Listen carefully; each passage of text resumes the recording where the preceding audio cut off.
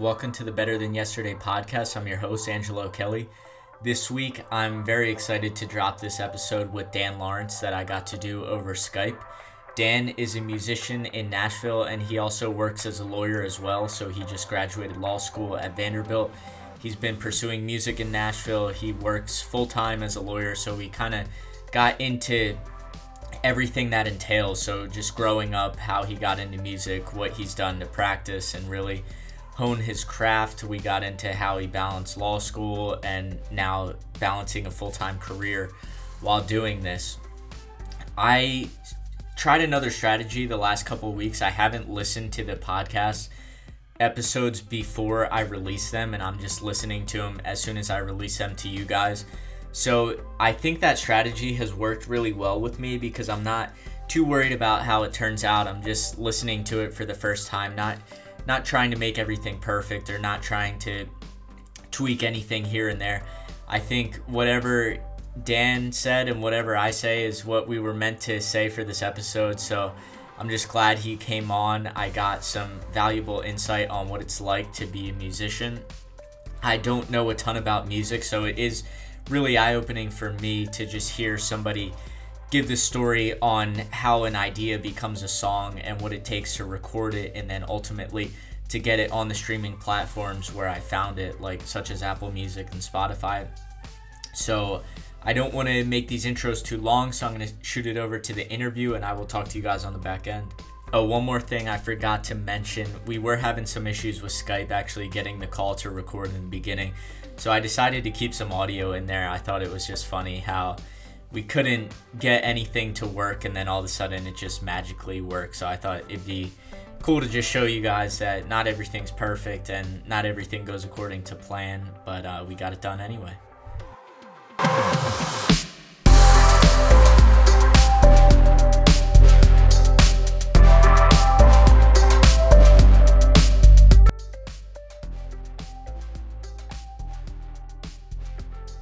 All right. Well, you know what? We'll just go with the recording on Skype. Let's do this. All right. Whew. All right. Let me just change my microphone to get in here. I just hope that the fact that I hit record like a minute ago. Is that gonna like right over yours? No, cause mine's recording. So hopefully, dude. If not, this is just like literally not meant to be. It'll work. It's good. All right, man. So this week we have special guests coming on the podcast. I have a high school friend, Dan Lawrence. I appreciate you coming on, man. Hey, Angelo. Thanks for having me. Excited to be on the podcast. Yeah, I'm excited to have you. So I wanted to just get started with just some background about you, where you grew up, what life was like when you were younger. Yeah, absolutely. So as you mentioned, kind of grew up in the same area, Pennsylvania. I'm actually from Oaks, which is, basically like Collegeville, that area. And kind of had a pretty average suburban upbringing, I'd say. I was playing Little League Baseball. I think you and I were on a basketball team at the Y at some point. I also spent a lot of time outside and kind of developed interest in fishing and camping and stuff like that from a pretty young age. Hanging out with my brothers and my dad, who was really into that and is really into that as well. Cool. So at what point did you start getting into music? Was this something that happened really early on, or were you more of a late bloomer? It was pretty early. So yeah, around the time I was, as I mentioned, playing Little League Baseball and stuff, I also signed up for drum lessons. I was probably about 6 years old when I signed up for my first drum lesson. This place in Phoenixville, Pennsylvania.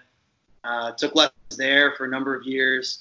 And then, for a while I was just kind of getting my chops down, figuring out how to play the drums. My older brother, Ted, was taking piano lessons and then guitar lessons at the same place. So, after a few years of taking those lessons, we eventually got some of our neighborhood friends, the Ellison brothers, to pick up instruments as well. And they started taking lessons at the same place in Phoenixville. And before we knew it, probably by 6th grade or so, we were playing in a band, playing cover songs at local coffee houses. And I think our first show ever was at opening day at the Upper Providence Little League baseball fields, if I'm remembering correctly. That's awesome. Were you, would you say like you were talented right away on the drums, or was it something that you said you were taking lessons for a couple years, but did people notice you were talented right away, or were you just another person who just came in doing the drums? Yeah, I mean, I think there was some element of, the fact that I was so young picking it up. I had such a head start over a lot of people. So by the time I was in 6th grade, I'd been doing it for a while. I don't know if I had any kind of natural, talent off the bat. I had started so young that it gave me a bit of a head start early on. I think people would notice when I was, in 5th or 6th grade playing at festivals, and not festivals, but, local small town little fairs and stuff. Who's that little kid behind the drums, kind of thing. But no, I don't know if it was something I really liked to do, and I spent a lot of time doing, I would say. I think I just practiced a lot during those years and got really into it. Mm-hmm. And you're a super athlete as well. Like you played baseball in high school, you played football. Was there anything else as well? No, I actually I quit baseball, I think, in 7th grade. I was a wrestler, though. So I played. I played football, I wrestled, and then in college, I went out for the club rugby team and got pretty into that, and really enjoyed that sport as well. Cool. Interesting. Yeah, I think I guess you would say like normally people would be more music inclined or creative or something like that, or more of the athlete side right away. And I think you were a little bit of both. Well, yeah. Well, thanks. I mean, the other guys in our band too, in those early years, the Ellison brothers and my brother, we were all playing sports at the same time. I remember we were playing pickup baseball one summer in the neighborhood. We kept I felt like, the four of us would just be like, all right, we're gonna go play some music now. We would just take off and go play in our basement, and we were really into it. Like people would be like, oh, come on, like we're in the middle of a game. We would take off. We love both those things, both sports. Andy, who is one of the Ellison brothers, played football with me, and Gary was a baseball player. We enjoyed doing both. Really, it was a lot of fun. Yeah, that's awesome. So, the one thing I wanted to get from high school, you had that video. I guess it kind of went mini viral, but the You Somebody cover. I remember first hearing that, and even I think my dad said it, but he was like, "These guys are better than the actual band who sings this." Like I honestly thought you guys did a better job than Kings of Leon on that one. Oh well, yeah. Well, thank you. I mean, we were always playing a lot of classic rock. It was kind of like what we were into. We had other influences as well, but as far as covers went, we didn't play a lot of modern music that a lot of people our age, knew, or they kind of knew, but it was their parents' music. I'm really into Kings of Leon still, and I remember when they came out, and I was like, oh, well, this is kind of cool, like a rock band. It's fairly popular. Kids our age like them. So we learned a few Kings of Leon songs. We got into the Black Keys and some other kind of indie rock or alternative rock artists at the time, and started doing that. But yeah, You Somebody was a lot of fun to play those early years. How long does it take when you're when you started the band? Were you guys doing your own songs off the bat, or were you just doing covers at first? Pretty much just covers. I think we had a few songs we wrote here and there. Just try to mix them in. By early high school, we were still playing in the band, and we were writing. My brother and I, we all kind of wrote together. I developed an interest in lyric writing pretty early, and I was really interested in that. And in fact, you were talking about sports a second ago. I tore my ACL my junior year. I don't know if you remember that, but so I couldn't play any football that year. So that was the reason why I started playing guitar. And playing guitar opened the door for songwriting for me, I'd say. I could write lyrics as a drummer, but I always had to be writing with one of the other guys in the band who could play an instrument with notes, I guess. The guitar is a perfect instrument to write music on, and I basically started learning guitar and taking lessons so I could write songs. Very cool. And then we mentioned off air, so you just graduated from law school as well. So what's that experience like? You head down to Tulane first, and then you end up at Vanderbilt. So what took you down south to begin with? Yeah, my older brother, who I've been talking about, went to Vanderbilt before I did. He went there for undergrad, and I just started visiting Nashville because he was there.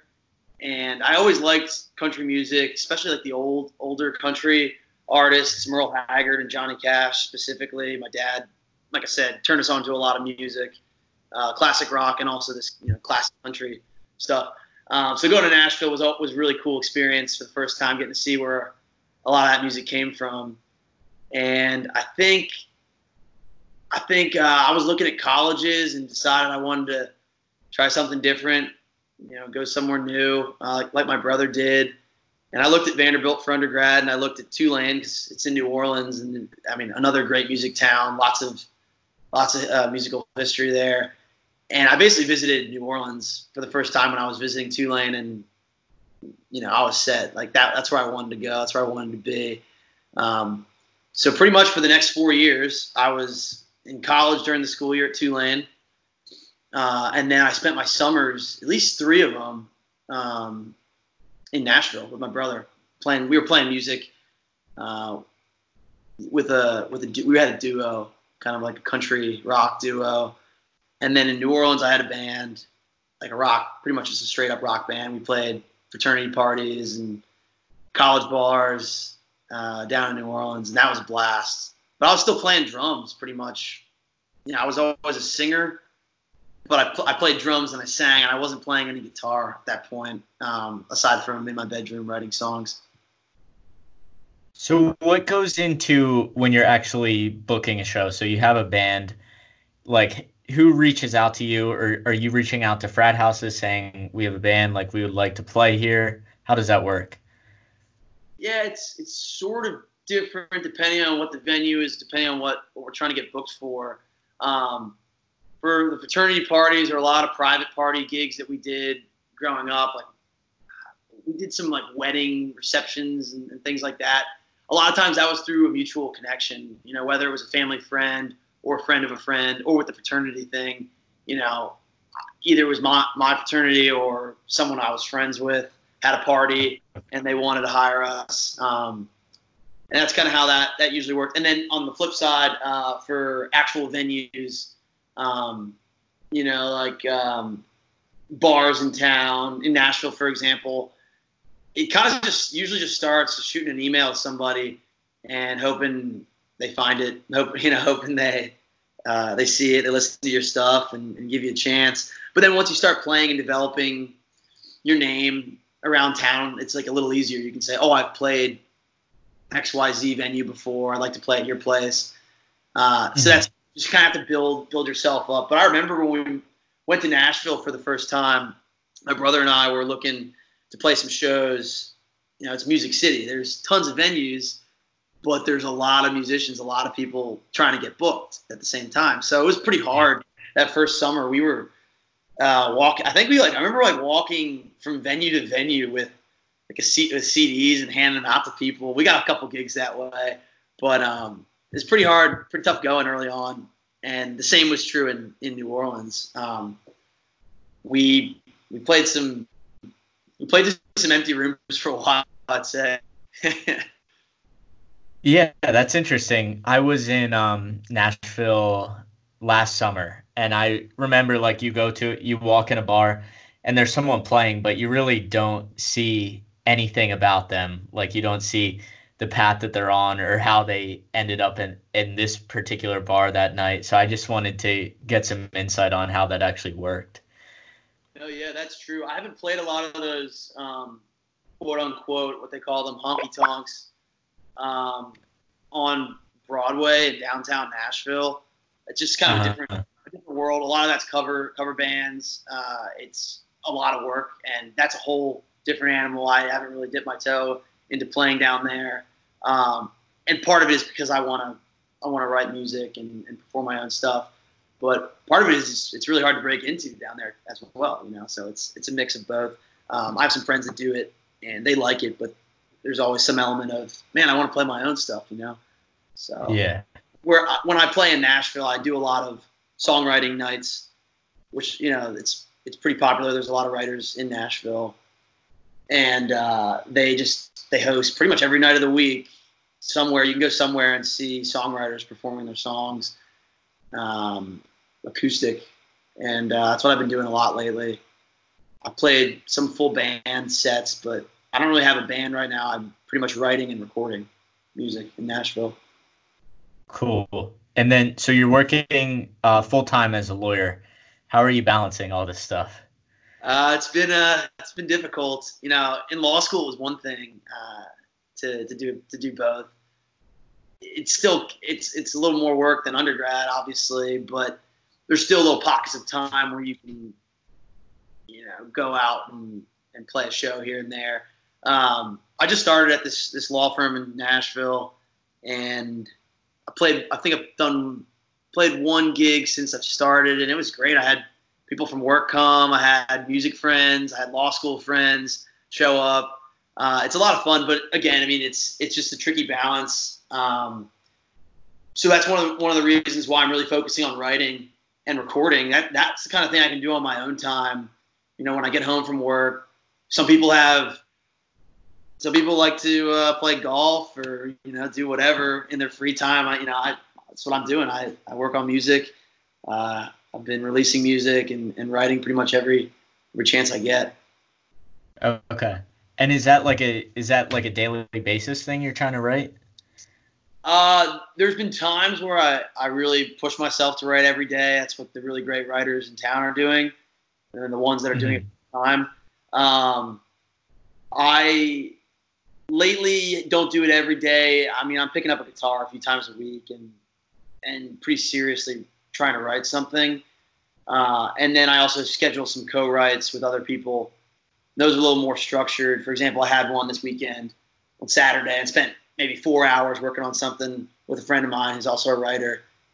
And that's when that's a lot more, like I said, structured and not just me sitting at home after work, fiddling around trying to write something. But good songs can come out of either process, you know, like it just kind of, you have to be constantly writing to you know, catch yourself at a creative moment. You can't really wait for the inspiration to strike, I guess. Yeah, for sure. And I know, like, for a lot of things that I'm doing, especially like on the YouTube or on the podcast, if I ever have to do a solo one, it's when I least expect something to come up where I'm like, I have no ideas. Like, I'm just going to go to the gym or whatever. And then it's like, oh, I got to write this down right now. Like, I just had a cool idea. So I didn't know how it is for you, how your process works, if you're a daily person or, like you said, you're doing it for a couple times a week where it's really structured like that. Do you think it helps when you have other people, or do you think you're better writing by yourself? First of all, I'd say that's really interesting that you kind of had the same creative process for what you're doing on YouTube and with the podcast. I think that's it's always neat to hear people in different creative worlds talk about what they do, because there's a lot of similarities, I'd say. But then as far as your question about writing by myself versus with other people, most of the stuff I've released up to this point, at least lately, you know, the country music stuff I've been writing has been by myself. But it's not to say that I don't love co-writing. It just kind of played out that way. For me, co-writing is just an awesome experience because I pretty much write what I know and what I know about and my experiences. It's really the only way I've found that works. But when I have someone else in the room who has a whole nother set of experiences and ideas and you know, even down to I have certain tendencies that I kind of drop back into as far as lyrics or melodies go, and just to have someone else come in that's completely outside the box from what I normally do, I find that process to be awesome, and I get a lot of really great songs working, you know, with other people. So I plan to do that. There was a stretch when I did it a ton, and then lately I've been picking it back up. But there was a period in between where I was writing a lot by myself. And in some ways, it's more personal when it's just you in a room with a guitar. But it's so great to bounce ideas off other people. I had a roommate in law school who wasn't even necessarily musically inclined. He liked good music. A couple of roommates, for that matter, that liked good music, and they would contribute to the songwriting process very informally. Like I'd just be working on something, they would come in, and sometimes we would get together and actually try to write something, and even that, like just being able to work with other people and collaborate, I found is really great for creativity. Yeah, for sure. So I wanted to get into your new song, Louisiana Looking Back. I thought it'd be cool to just like outline a step-by-step process, like what it takes when you have this original idea, you have some lyrics written down. Like, what's the process? Like, can you walk us through how going from writing it down to actually getting it recorded and putting it on Apple Music, putting it on Spotify, everything like that? Yeah, definitely. So yeah, usually this is a kind of a cliche thing that songwriters say, but it's true. So that's why they all say it. Just with writing a song, it doesn't really ever happen the same way twice. It's always a little different, but I'd say Louisiana Looking Back is a good example. In some ways, it kind of starts with the idea. Pretty much, you know, sometimes you just pick up a guitar and start singing gibberish until something comes out. That doesn't usually work for me. I usually have to have a clear-cut idea, or what people call a hook. You know, Louisiana Looking Back is the hook of the song, the title in this case. Although I didn't have the title at the outset, I just knew I wanted it to be a reflection on my time in New Orleans, and kind of through the lens of a relationship, talking about an experience I had dating a girl down there, but also just I wanted to capture what it was like living there, because there's all these songs about Mardi Gras and Bourbon Street, and they're good songs, but they're kind of about more of like a touristy look at what Louisiana and New Orleans are like. So I basically wanted to try to weave in some more unique imagery. But so I had this idea. I knew I wanted to write about this girl, but also kind of celebrate or reflect on my time in New Orleans at the same time. So from there, I think I wrote some lyrics, probably the first verse without any music at all. That's kind of common for me. I'll do that. And then try to find the chords that match the mood of the song, and start singing around that, and trying different melodies with a few of the lines I've written.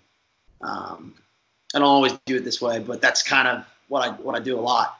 And then from there, I'll have a little bit of a seed of a song. It's kind of in motion, and I'll just keep messing around and adding new different lyrics and trying different things out.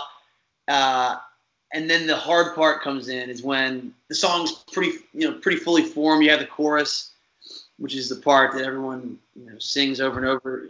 You sing over and over again in the song, and then I have maybe a verse, and I know what the story is. I've been driving towards the central idea that I've been working towards. I try not to meander too much in my lyrics and get all over the place. I want to have a central focus for each song. But then, like I said, the hard part is just finishing it up and figuring out, okay, what have I not said yet? What needs to be said? So for that song, I didn't even have the title Louisiana Looking Back. It was called something else, but I was just I need a better hook that just kind of captures what I'm saying in this song.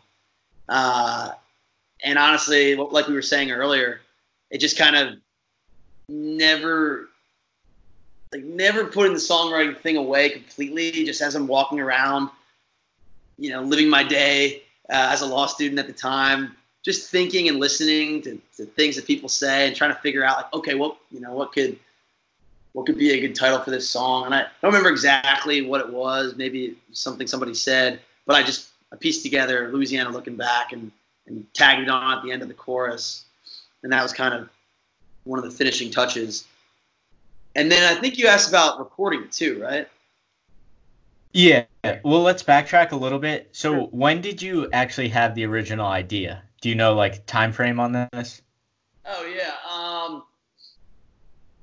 Yeah, I think the original idea came from, like I said, I always write about personal experiences and try to, like, dig into various things I've lived.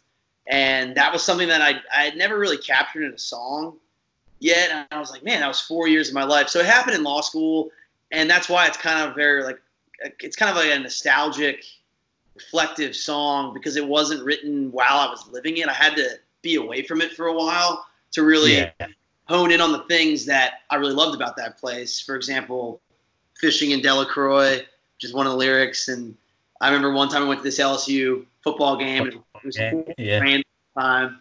So that lyric's true.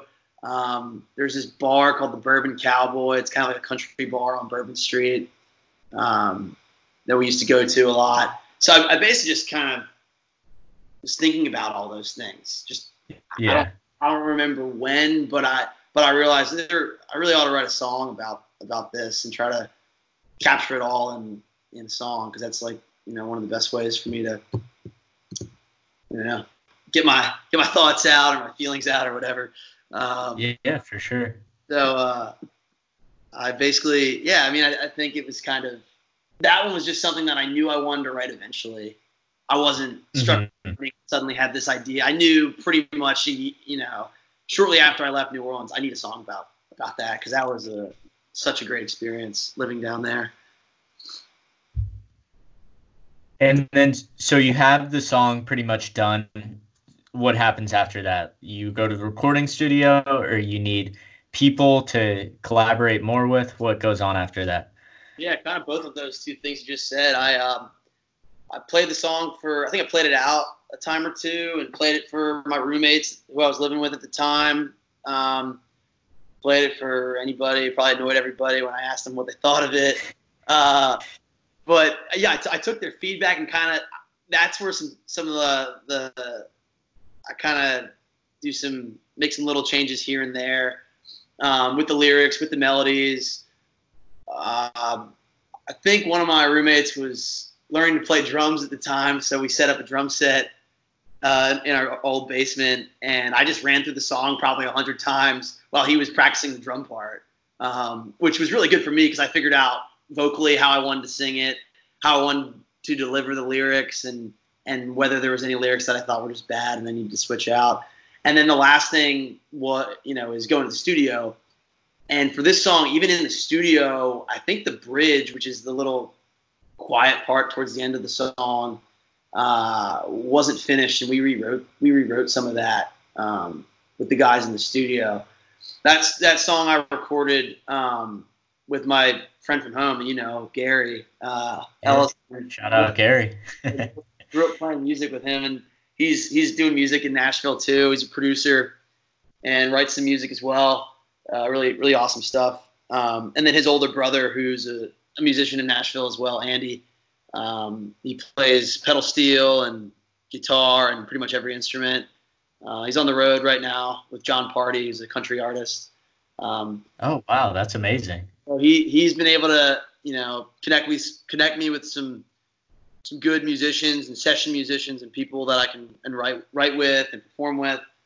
But so we got in Gary's studio for this song, and just the three of us pretty much worked this one out and decided what we wanted it to sound like, decided what the instrumentation should be.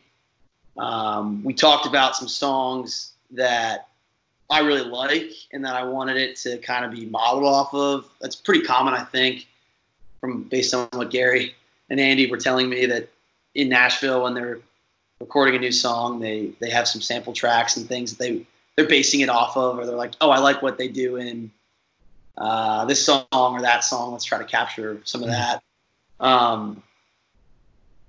That song, I wanted to be more stripped down. There's a couple songs that I kind of based it around, but I wanted to be pretty country with the pedal steel, but I didn't want a whole lot of drums or anything for that one.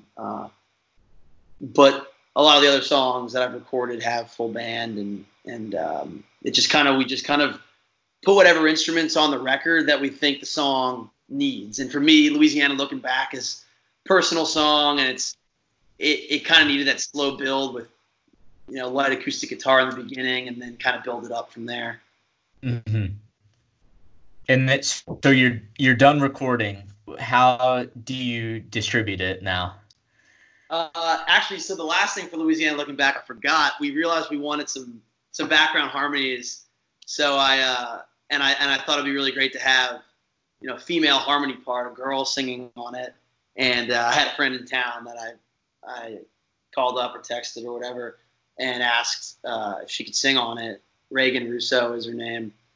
She came into Gary's studio and did that part. And that was fun, kind of the finishing touch of that song. And I think it really added a lot to the song, have her singing on it, because it's about a girl, and it's good to have the female, a girl's voice on it. We considered making it a duet, but then the lyrics didn't lend themselves to it. But then as far as distributing, it's pretty straightforward these days. I don't know how they used to do it, but CD Baby is one of the popular distributing sites. I don't know how you distribute your podcast to Spotify. I was going to ask you, actually. Yeah, so I use this thing called Anchor, and it basically, you can select any, you can go Stitcher, SoundCloud, Spotify, Apple, and it goes all at once. So is it the same thing with CD Baby? Yeah, it's really similar. It's basically, you can pick whatever. I just put them all the streaming services, select each one. And then you upload the music, you upload the album artwork, and it's kind of it. And then you can set a release date and promote it leading up to it, which is what I've done. I had an EP before Louisiana Looking Back that came out a year ago, and it's amazing how easy it is to release music now. I don't know how. I guess in the old days, you had to be signed to release music and get it heard by people, but nowadays it's awesome. You just release it and get it on all the streaming platforms, and my grandma can listen to it, and everybody can. It's pretty cool. Yeah, so that's probably the easiest part, I guess. Then it's all the work leading up to that, and it's really eye-opening to hear, because I've never heard this. You hear the songs on the radio, but you don't hear the process it takes behind them. And it's thinking about these albums that have 15, 20 songs, and it's you just released one song and it's so much work. You have 4 or 5 different people, at least. You have your roommates, you need a studio, and it's just it just sounds like a ton of work. Yeah, I mean, and Louisiana Looking Back I said to the other guys, I was I want to make this as good as the EP, but just kind of want to make it do it a little simpler, I guess, because for the EP that came out a year ago, you talk about all these moving parts. That had even more. I hired a guitar player, a drummer, a bass player, a fiddle player, then Andy, and then I basically hired a sound engineer. They did an awesome job. I really love the sound of the EP. We took a really similar approach, and I may record some stuff there in the future, but also, working with Gary and Andy, just the two of them, was really awesome too. Because I know them, I trust them, I know them really well, I should say. And it's really easy to be creative when you're working with your best friends from home. You grew up playing, and they're not afraid to tell you when a line is terrible. Lyric is no good. And I'm sure like, how many times are you singing this in your head till where you finally are like, okay, this is it? Is this like thousands of times where you're like, okay, this needs to be changed? Yeah, I'm pretty picky with. I mean, I think a lot of songwriters, especially in Nashville, are picky about the lyrics and just making sure they're perfect. So I feel like I said, we were in the studio working on that song, and I was still asking the guys, Gary and Andy, saying like, hey, does this line make sense? Should we change this? And then we did change a few things. But yeah, that's like one of the craziest things. It's really easy to get the idea out and start. The song starts to take shape with that last piece, the last like 20% of getting it good enough where you feel like every single piece is airtight and there's no flaws and no one can say, oh, that line doesn't make sense. I don't really know what you're saying there. Or, you know what I mean? Like, it's never a perfect song, but, you know, I feel like you're always kind of striving to make it a little bit better. Yeah, for sure. And I think at some point though, you kind of just have to let it go and be like, okay, this is as good as it's going to be. This is like my absolute best work. I know for music, it's more like you're trying to get your absolute best in 3 or 4 minutes, and where sometimes I'm doing YouTube videos, so I'm like, this doesn't even make sense, but it's like, it's 8 minutes in, like, I don't care. So I think music is a lot more, you're dialing in that 2.5 to 4 minute range, and I think that's got to be tough. Yeah, no, definitely. And also, you were talking about this on another podcast, but just kind of like putting yourself out there with your podcast and how you found that when you did that, people like kind of like connected with it more, I guess. You say it's accurate. Would you say like, and that's so true with the songwriting thing for me. Like I'll write some song about something that never happened, you know, or like I just think it's a cool idea or a cool title, or I think it would, you know, they could play it on country radio, and people they like it, but it's not connecting with people. But then when I just kind of go more with something that's happened to me, like Louisiana Looking Back or a lot of my other songs, that's when people are like, they remember the songs. There's this one song I have about like tearing my ACL in football, and then there's another lyric in it where I punch a car door. And this kid that I never talked to before saw me at one of my like songwriting nights, came up to me in a bar and was like, hey man, you never met me before, but I saw you at Bobby's Idle Hour, and I remember that lyric. And I was like, man, that was like one lyric I never agonized over. I just like, and I never recorded that song. I just kind of like put it out there, and it was as honest as I could be. And it's funny how like that connected. And sometimes when you try too hard, it doesn't work out as well. Yeah, that's cool. I think if you're just authentic and you're yourself, and you really have to be open to criticism, and people might not like you. I mentioned before, I probably lose as many Instagram followers as I gain right now, which kind of sucks in the short term. But I know like I'm just doing the best I can all the time, and if people don't like that, I've kind of accepted that, you know. And I think with music, it's gonna be the same way. Some people might not like your style or might not like your lyrics, and that's not a reason for you to stop doing it. I mean, just listening to your music, I think I love hearing people who are really putting themselves out there, and I think it helps when you're also super talented. Like I listen to your songs, and you can tell that you really do take this seriously, and that this is a really big passion for you. Yeah, thank you. I mean, that means a lot. Now we haven't connected that much lately, so it's cool that you've been listening. You've listened to the songs and everything. You asked me to do this podcast too, for that matter. But no, I feel the same about what you're doing, the podcast, and it just, like you're saying, putting yourself out there. It's kind of a risk, and it's the same thing with music, and that's kind of what makes it exciting, kind of, you know. And that's, you know, when someone says they like it, when you're putting yourself out there, it feels that much better, because you know that they're into what your authentic self or your authentic work. Yeah, absolutely. And you're connecting people through music. I don't know if you realize that. It might not be on, you might not be on tour right now, but you can really connect people. You can really heal people through music. So I think it's incredibly powerful what you're doing.